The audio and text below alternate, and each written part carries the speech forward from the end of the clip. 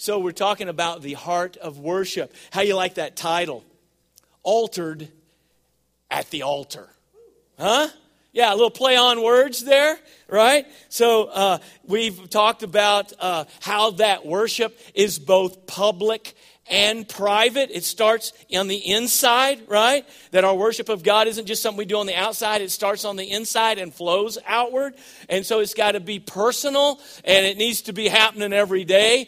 But it also, in the scripture, we see that there are all these, even in the Old Testament, God desired his people to come together to worship him. So it's also public. That what happens when we're together, see, there are certain things God is going to do in your life as you worship him in your private daily life. There are other things that God's going to do in and through your life as you come together with brothers and sisters. Because we're all part of a body, right? The body of Christ. And that means we need to come together. Not any one of us has all the spiritual gifts and callings and abilities. We need each other. And a lot of what God's going to do in my life, he's going to use you. And so if I try to cancel you out and stay away from you, I'm going to miss something that God wants to do in my life, right? Amen. So, but it's easy to get along with God. It's tough to get along with some of you, though. But see, that's where we grow. That's what he wants to do in our life, is to help us in this, in our relationships.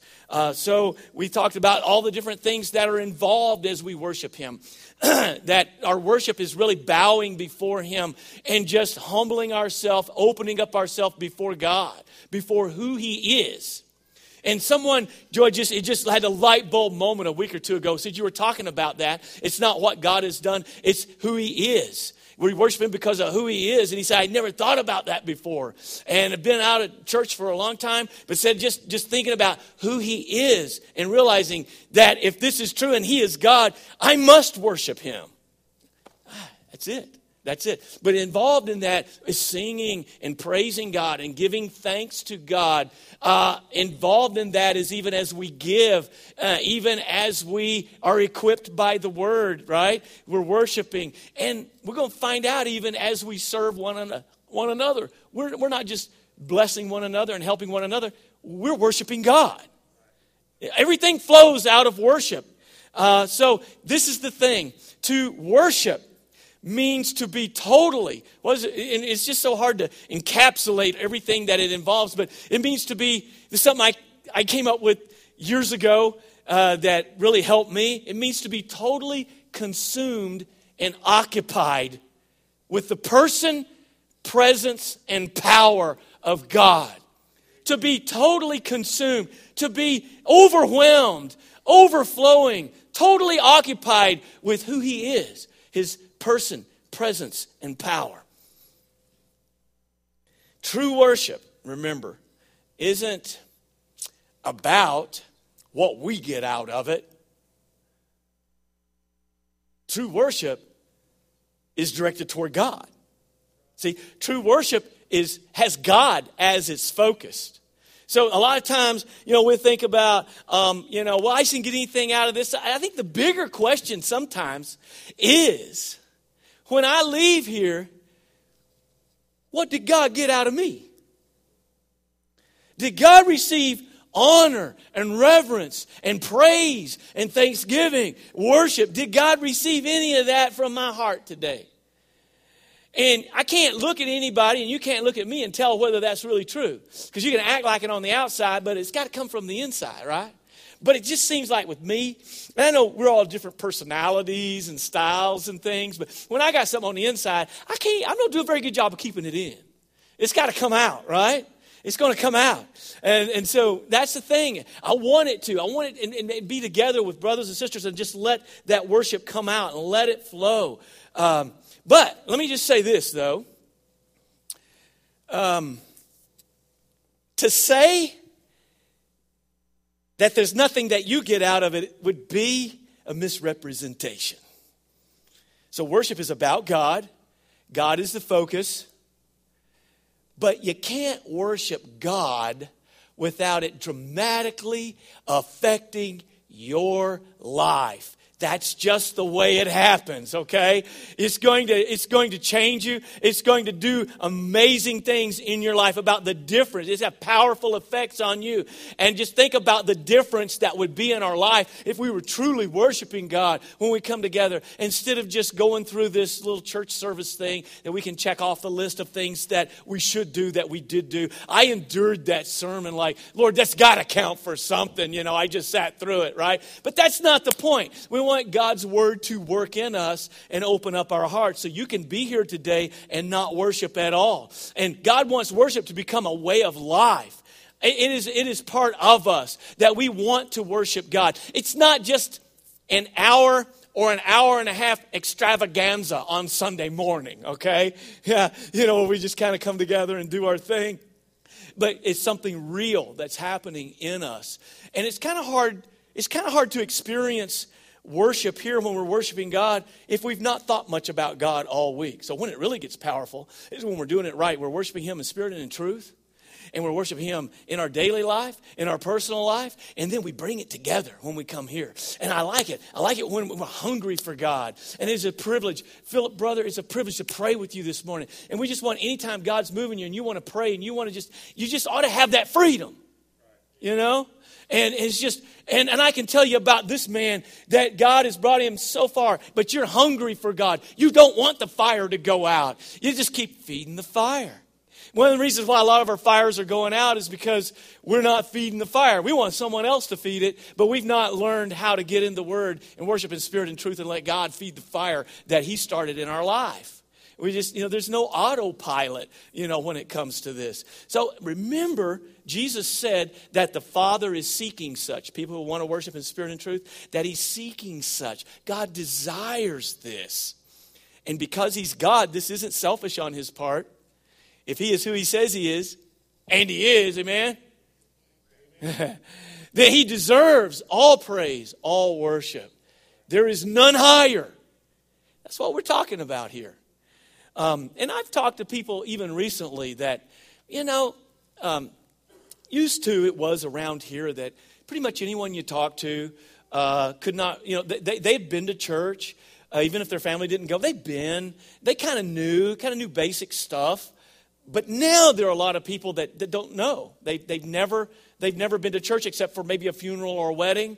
They don't know anything about it. They don't know anything about it. They have a lot of thoughts and ideas, and it takes a while to work through. But yet I believe there's something. There's somebody. And as they get in and they begin to get confidence in the Word of God and realize that literarily, historically, in every way that this book is amazing and unique and there's nothing like it, and they begin to see. But you know what? A lot of times people don't know if they can believe this book. They don't know if they can believe about God. I'm talking about this heathen culture we live in the United States now.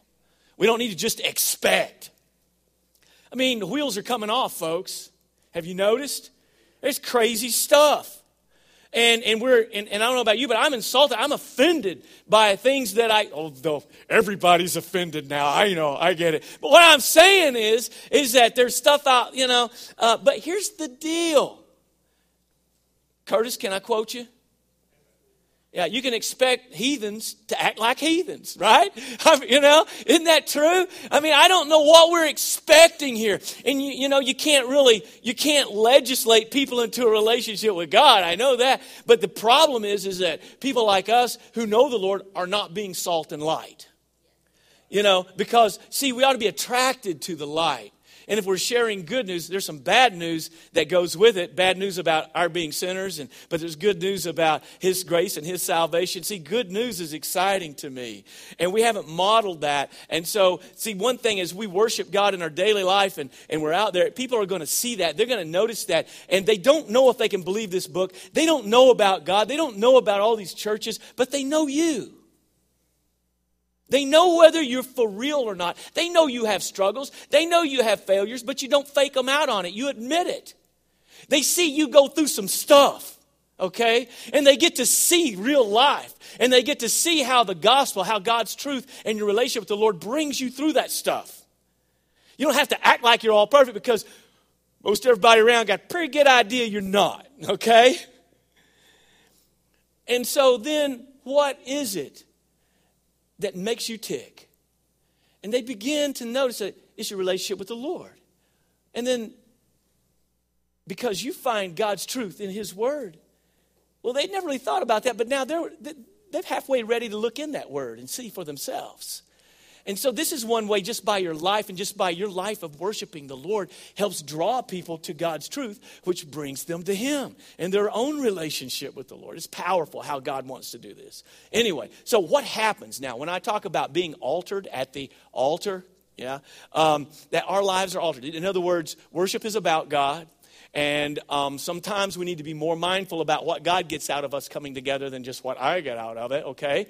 What did I put into it? Well, sometimes we put absolutely nothing into it, So if you're putting absolutely nothing into it, preparing your heart and getting in the Word and listening to God, it's no surprise you get nothing out of it, okay?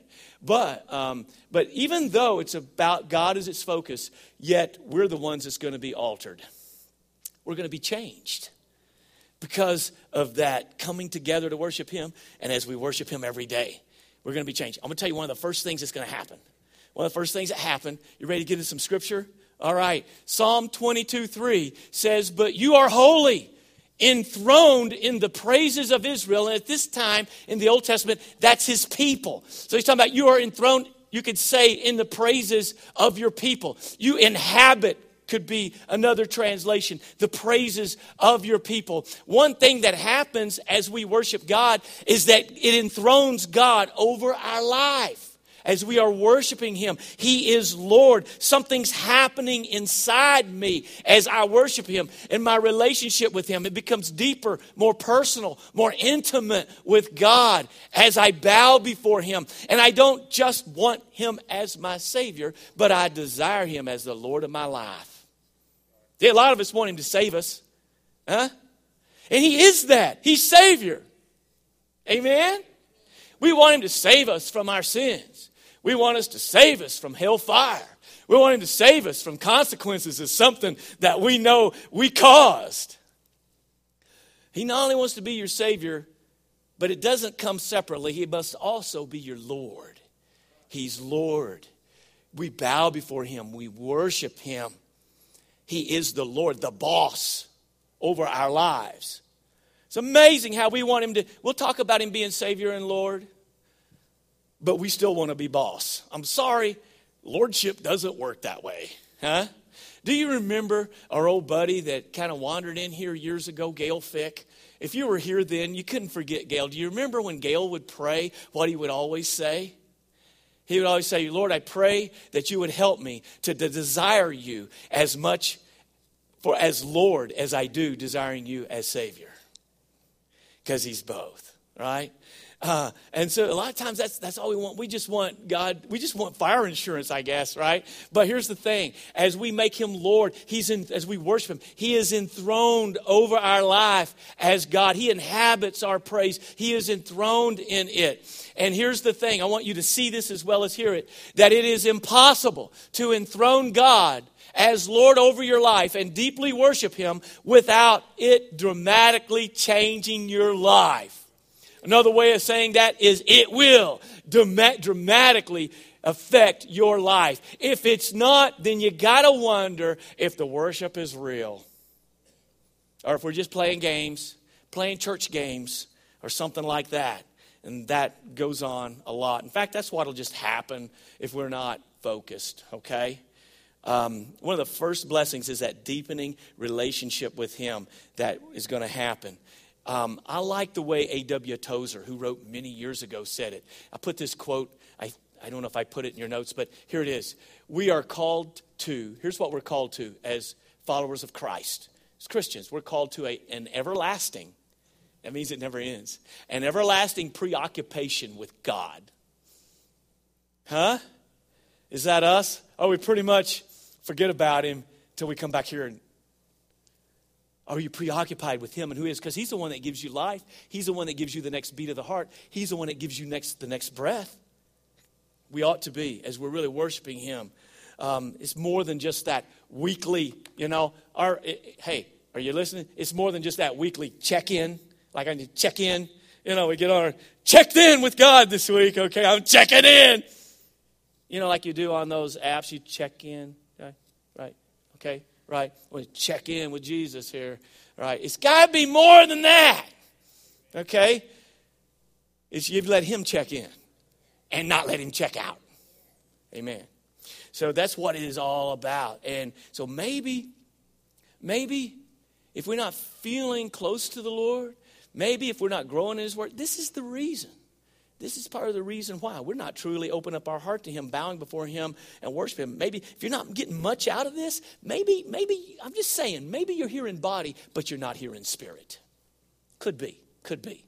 And you're not. You're just going to be miserable the whole time, or distracted, whatever. All right, so this is it. And as we're altered, our lives are altered. I'm using a play on words for that word, the altar, right? So you know what an altar is? It's a place where God was worshiped. Now let me explain what the altar is, okay? So I'm talking about worshiping at his altar. When you look in the Bible, you're going to find out that even the Old Testament saints, you go back into the Old Testament, you're going to find out that even the Old Testament saints understood this. And it is amazing. Even though they didn't have the fullness of the Holy Spirit, and even though that they had to go through this rigorous stuff with the law that God had given, and they didn't have the full Word of God, Jesus had not come and died on the cross. The Holy Spirit had not been poured out on everyone that's saved yet. Even though it's in those days, they understood this, that God had prescribed a temporary way that lost, sinful, imperfect human beings could approach and have fellowship with a perfect, holy, all-powerful God. Because sin separates us from God. And God created us with the ability to make a choice, a will. Because love is all about that, being able to make a choice. If God had just programmed us like the animals, that wouldn't be a love relationship, right?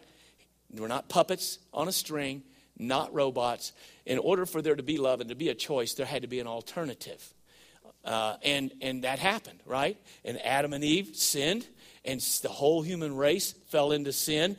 And immediately, it's like God prepared a way that lost, sinful human beings could have fellowship with him. You see that even in the Word as you read through it. Because you see, the first thing Adam and Eve did when they sinned is, what did they want to do when God's presence came? Excuse me. They wanted to hide. Well, they weren't just naked physically. They were naked emotionally and in every other way. And their sin was exposed before God. The very first bloodshed that you find in the Bible wasn't when Cain killed his brother Abel. It was when God himself killed an animal and took the skin and covered their nakedness. Very symbolic. That seems to be the beginning of that whole word picture of the wages of sin is death. For the blood to leave the body, life's in the blood, the Bible says. That means without blood, you're going to die. And it's like when you see the blood drain from the body, it's like you're seeing the life drain from the body and you die. The animal died. Wages of sin is death. For you to continue to have fellowship with me, this had to be a substitute for you. This animal died. In the Bible, death doesn't just mean like an end, like we think of it. It means separation, because God had told them that the day that you eat of that, the day you disobey me, you will surely die. Well, they didn't die physically that day. They died spiritually. They were separated from God. Physical death is when our soul and spirit separate from our body. And then the Bible talks about one more death, and it's called eternal death. And that's when people are separated from God forever. So that's what death indicates. But he talked about wages of sin is death. Death separates. And as the animal died, it was symbolic of that blood that Jesus was going to have to shed to not just cover their nakedness, but to cover their sin. And the fact that they knew about this is evident when Cain and Abel were worshiping later on, and is that Abel brought the blood sacrifice, and Cain brought what he wanted to bring, and God didn't accept that offering. And it's obvious that Cain knew what God wanted, because if you read that, God said, if you do what's right, won't you be accepted too? In other words, you're not doing what I ask you to do, and if you do it, I'll accept yours too. But he wasn't willing to do it, just like so many people today. They want to worship God, but they want to worship God their way, in the way that's convenient for them, and not the way God himself has prescribed. If you're going to come to a holy, perfect God and you're a sinner, you have to come in the way that he has prescribed, not just any old way you want to. Just like when God had decided that he was going to destroy the earth with the flood, that there wasn't just any old way that you could survive that. God provided one way, and it was through an ark that he instructed Noah. And Noah couldn't just build that ark any old way he wanted to. God gave him specific instructions. In other words, if you're going to be delivered, if you're going to come to God, you've got to come to God in the way that God provides and the way that God prescribes. Got to do that. They knew that. And that temporary way of those blood sacrifices in the Old Testament, it was the same principle that we still have. And all of those temporary sacrifices were pointing people to the truth that was going to be revealed later on in Jesus Christ. They came to the same holy God that we come to. And they came with this sacrifice, which was confessing the fact that I am a sinner and I deserve separation from God. I deserve death. As the animal sacrifice was made. So it was all about trusting in this thing that God had provided. That's faith, right? They came to a holy God, admitting they were sinners by faith in the way at that time God had prescribed. Are you with me on this? Okay, good. I don't want to lose anybody here. And in the way God, so they were trusting God, faith, in the way God provided, and that's grace. It was still faith in God's grace. All right, but this is a picture of what God was going to do as he laid that out there. And so in the Old Testament and in the Bible, we find that what is an altar? Since we're all talking about the altar today. An altar in the Hebrew is a place of sacrifice. We get the word altar from the Latin, which means it's from the word altus, which means a high place, a place where sacrifices were made. That's what it is in the Bible. When you're talking about an altar, you're talking about a raised place where sacrifices were made. That's what it was. And God had prescribed this as a means at that time for sinful people to approach him. But it became, are you following me on this? It became synonymous with a meeting place between God and sinners. That's me. Sinner. Yeah. It indicates a place of fellowship and a place of worship. Okay, so there is the literal meaning of altar. Then there's the symbolic meaning, because they had to do this in order to have fellowship with God, have a relationship with the Lord. So when I'm studying something like this, I like to get in the Bible and look back and see where's the first place I can find reference to it. And so the first place in the Bible that we find, this is in Genesis chapter 8, verse 20. I mentioned Noah a while ago, and it's interesting that when Noah came out of the ark, it says this in Genesis 8:20. Then Noah, after they came out, all this happened, it says, then Noah built an altar to the Lord and took of every clean animal and of every clean bird and offered burnt offerings on the altar. So he was worshiping God, but yet he was acknowledging that he was a sinner, because even though he was righteous, he wasn't perfect, and he had to come with these offerings. And by the way, the clean animals, you remember that the animals came 2 by 2, except for the clean ones that were prescribed for sacrifice. Do you remember how many pairs they had of those? 7, yes, good. Man, you guys are sharp. So anyway, so there was still plenty left over to repopulate. Okay, that's just side note. So in fact, before the law is given through Moses, you find Abraham and Jacob, you find different ones building altars at various times, at various places as they worship God. And in the Old Testament law, though, it was very detailed and very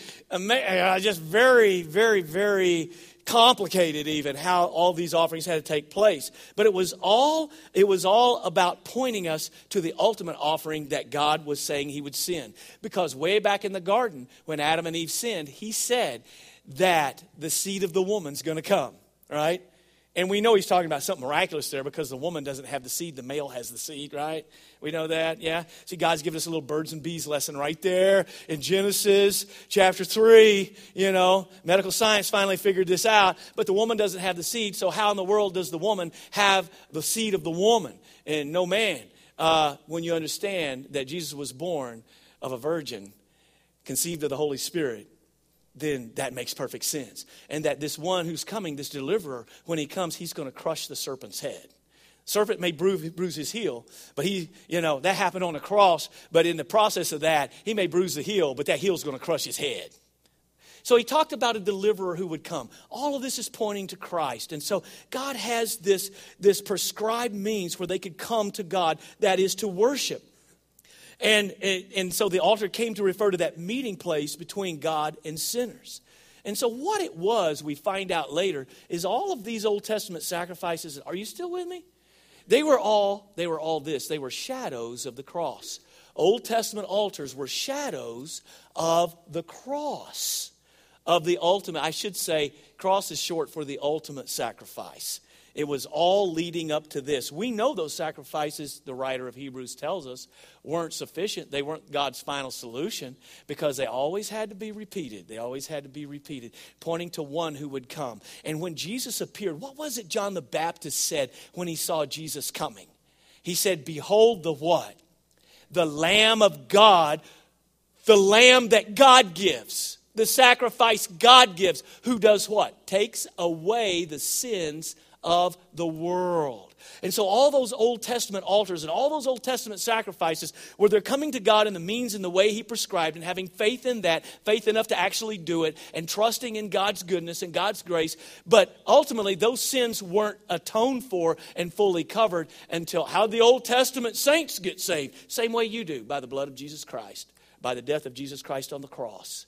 Because it put off God's judgment on those sins for the time being until Jesus covered those sins with His death on the cross. When you and I believe today and confess our sin, it's put back into that time where it's covered by what Jesus did on the cross.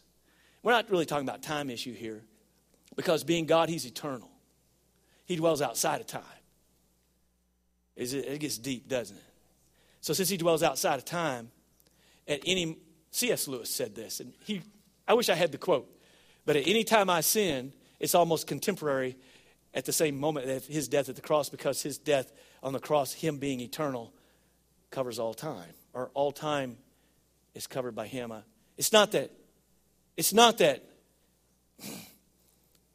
God dwells in all time dwells with Him.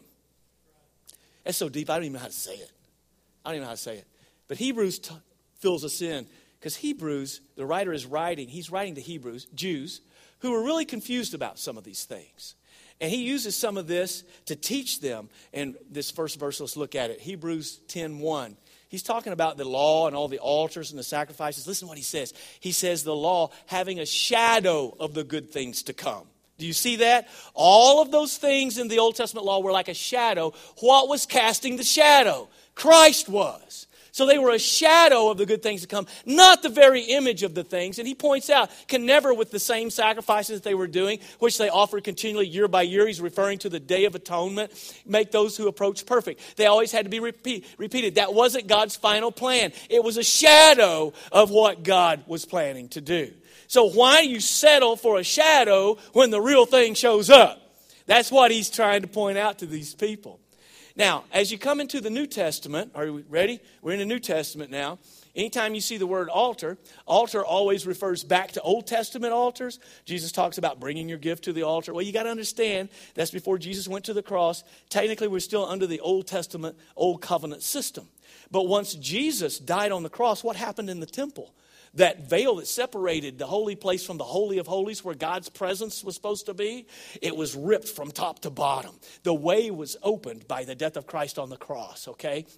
And so now we have a new, the writer says, and living way to come to the Father. We can all boldly, because of the blood of Jesus, come to the throne of grace. The high priest once a year would take the right sacrifice and the blood of it and approach behind that veil. Now the veil is open. You've got access to God through Christ. And that's what he's teaching us all about here. And so in the New Testament, when you hear the word altar, it's still referring to Old Testament altars. Or when you get in the book of Acts, it refers to a pagan altar. Paul talks about that in Acts chapter 17 when he was in Athens. And he saw that they had all kinds of idols they were worshiping. They didn't want to leave anything out. And the Athenians were afraid they might leave out some deity. So they actually had, if you read Acts 17, you'll find that they had an altar to the unknown God, in case we missed one. And Paul uses that as an object lesson, because I'm going to tell you, there is an unknown God to you. You don't know about him. And he's actually the only real, true God that there is. And he used that to launch into teaching them about the gospel. All right, so there you find it. And the only other time you find it in the New Testament is in the book of Revelation. It's referring to the altar of incense in heaven and things like that. So what does that mean? Well, it means that the altar of sacrifice, once Jesus died on the cross, was no longer needed because he's the final sacrifice. He is the Lamb of God. So technically, I've said all that to say this. We don't have altars today. I mean literal altars. Because we don't have to offer sacrifice, because that's what that means. What that means is that Jesus and what he did on the cross is our altar. Now, we still talk about having altars, though. But you got to understand, when we're talking about having altars in the church, we're talking about a special place to pray. We use that symbolic meaning of that, of a meeting place between God and sinners. And the only reason we can is because the cross is our altar. Now, some people refer to benches that they have up front. You've seen that in churches that have benches up front, like little bench things, and you kneel and pray there, and we call that the altar. Well, it's actually not an altar because I never saw anybody sacrifice anything on them, like blood sacrifice. But what it is a prayer bench. But we call it that, and we call it that because we're using the symbolism of this is a special place of prayer. This is a place of gathering to have fellowship with God. So we use the symbolic meaning of it there, right? And so, sometimes we talk about leaving things at the altar, right? That means when you pray about it, don't take it back with you. There was a lady one time, the preacher preached on gossip, and she came down and she said, "Pastor, I need to pray, and I feel like," this is how she said it. She said, "I feel like I need to leave my tongue on the altar because I have a problem with gossip." And he said, "Ma'am, it's 14 feet long. Let's do the best we can." Anyway. So it's not a magic place. Don't get the idea. A lot of times we give people an opportunity to respond and pray at the end of the service. It's a very powerful time. But don't confuse that with the idea that merely walking forward at a church service is what saves you. There's no work that you do that saves you. It's you trusting in what Jesus has already done that saves you.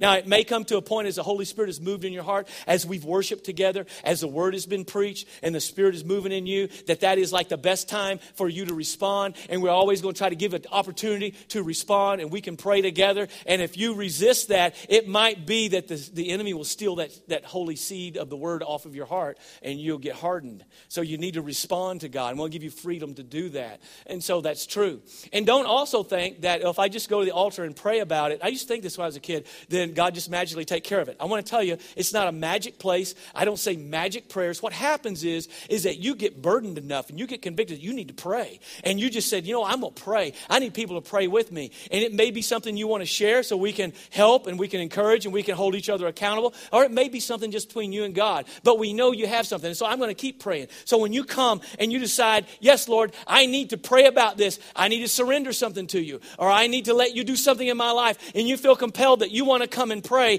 I can't just say a magic prayer to make that struggle go away or to make that answer appear, but we are going to pray. And what happens is it's kind of like the beginning of a commitment that you're going to continue to pray and you're going to keep seeking God. You've made a decision to step out for God. You've made a decision to surrender for God. And you've got brothers and sisters praying for you. And some powerful things begin to happen at that moment. See? Don't get the idea. I say a magic prayer and your prayers are gone. Can't do that. But what can happen is you can pray and you can start giving God full access in areas maybe where he didn't have it. And from that moment on, you begin to walk and grow and grow. He will grow and walk with you through and out of that problem. Yeah. So it's very important, our praying together. So we ought to have the church place to pray.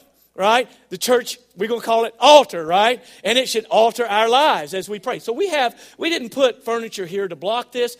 As I always say, we got these steps. We got notches here. You can get however low you need to get all the way down to the floor, right? It's a great place to gather and pray. All right? So the church ought to have that. In the seats, up front, in the classrooms, anywhere we are praying together. We've got to do more real praying together. I love it when someone comes and is moved to pray and a guy comes up and you have several guys that do feel like I want to surround them in prayer. Right? And we're getting in there with you. And we symbolically show you how that our hearts are one with you by placing our hands on each other many times. And as women do that as well. And there's times that I have needed prayer, but I was too proud to ask for prayer.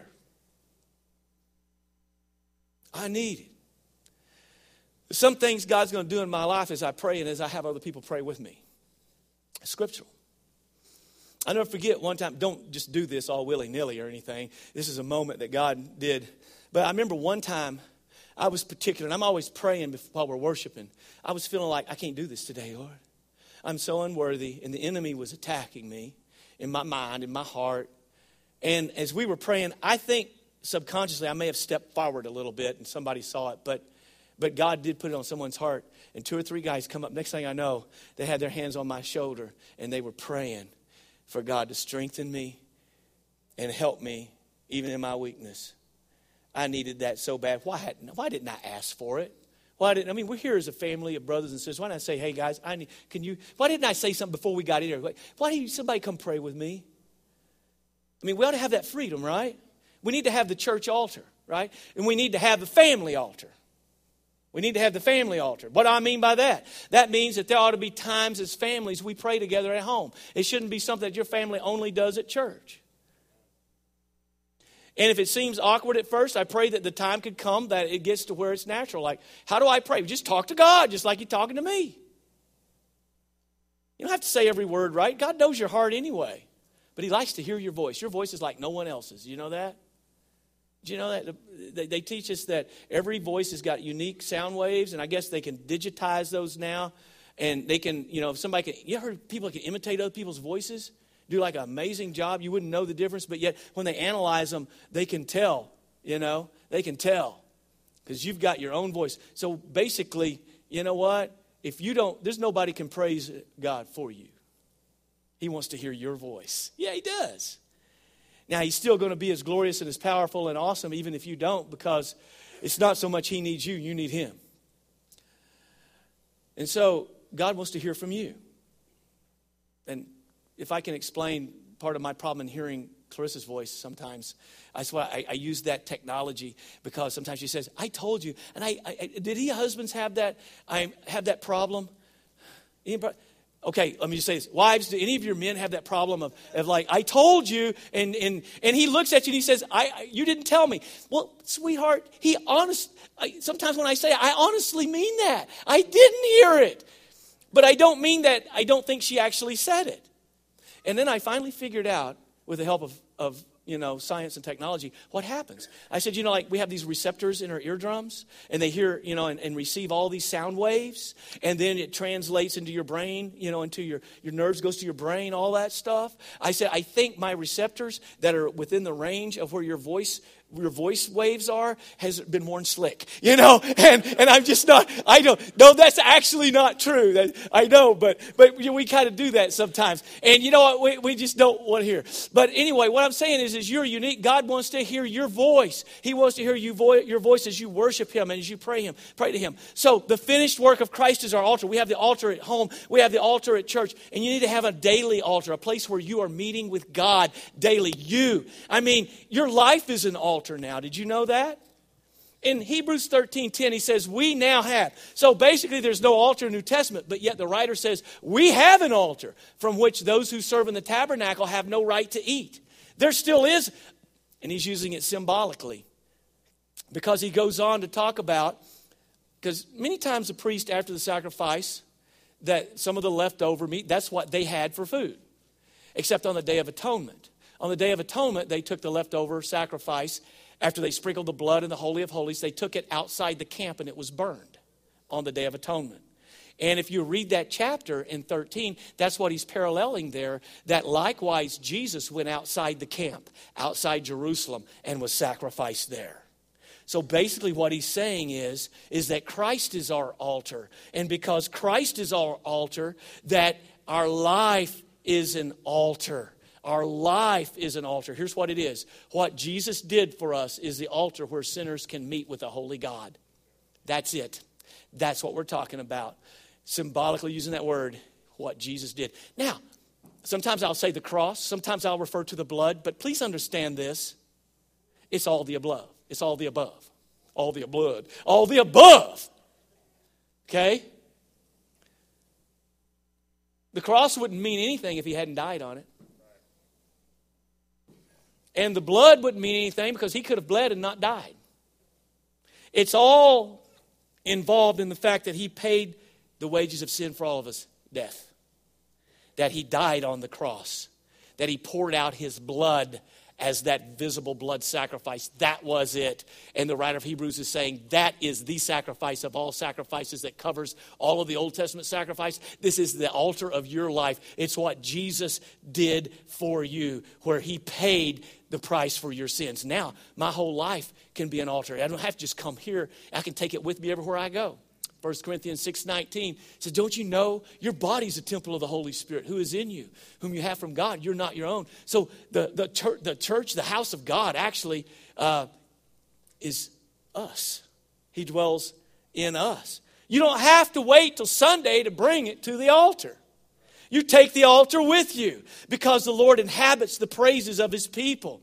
And so the sacrifice for sin was once and all completed in Christ. And as we come to that altar and as we receive him, his power enters in us to alter our lives and change us.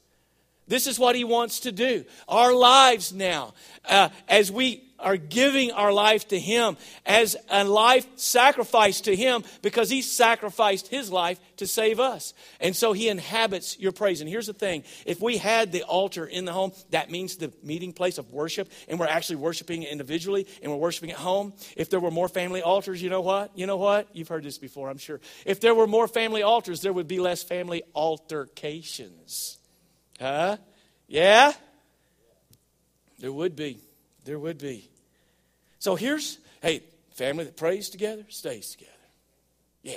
All right, so wrap it up. You ready? There's a problem with the altar, though. Romans 12:1, he says to present your bodies a living sacrifice, kind of altar imagery again. As we've said before, quoting Warren Wiersbe, the problem with the living sacrifice, it keeps trying to crawl off the altar. The problem, though, is when you allow sin to creep into your life, you're going to have difficulty meeting with God. That's what will happen.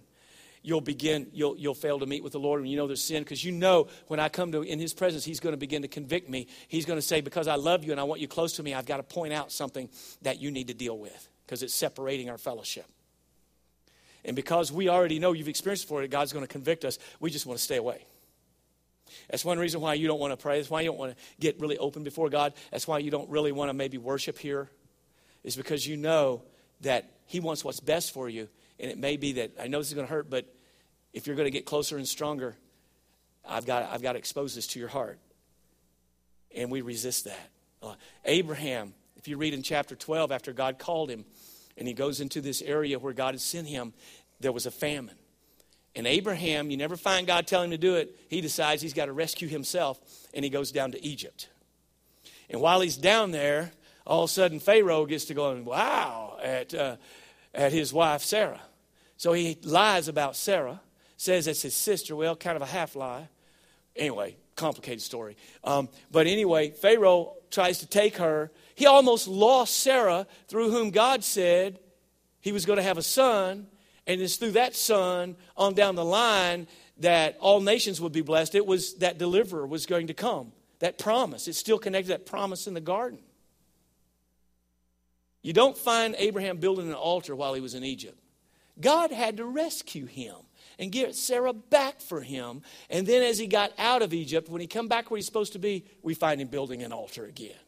But that was the same problem we face when we know we're out of God's will and we got sin in our life. We will try to avoid the altar. And what God wants us to do is to come and just completely humble ourselves before him, confess our sin before him, trusting in what Jesus did for us to cover that sin. And I don't know how am I going to overcome this? Just say, I know how I'm going to overcome it, by trusting him. And it's a daily walk. He will walk you through it and walk you past it. Amen? If you'll trust him. So here's the thing. Either we need to learn as we grow to avoid the presence of sin in our life, or else we will avoid the presence of God in our life. That's how it works. So in conclusion, here's what worship does. As we worship God, God may seem far off, but as you worship him, it closes the perceived distance between you and God. Do you have a long distance relationship with God? That's not the way it's supposed to be. If God seems like he's a long way off, one reason could be you're just not truly worshiping him. If he doesn't just seem real to you, what you've got to do is, the word worship literally means to just bow before him, to open up your heart as we show his worth. surrender. It's a big part of it. And as we come to Him, and we're meeting with Him, and our life becomes an altar of worship to God, our lives will be altered and changed as well. Let's pray.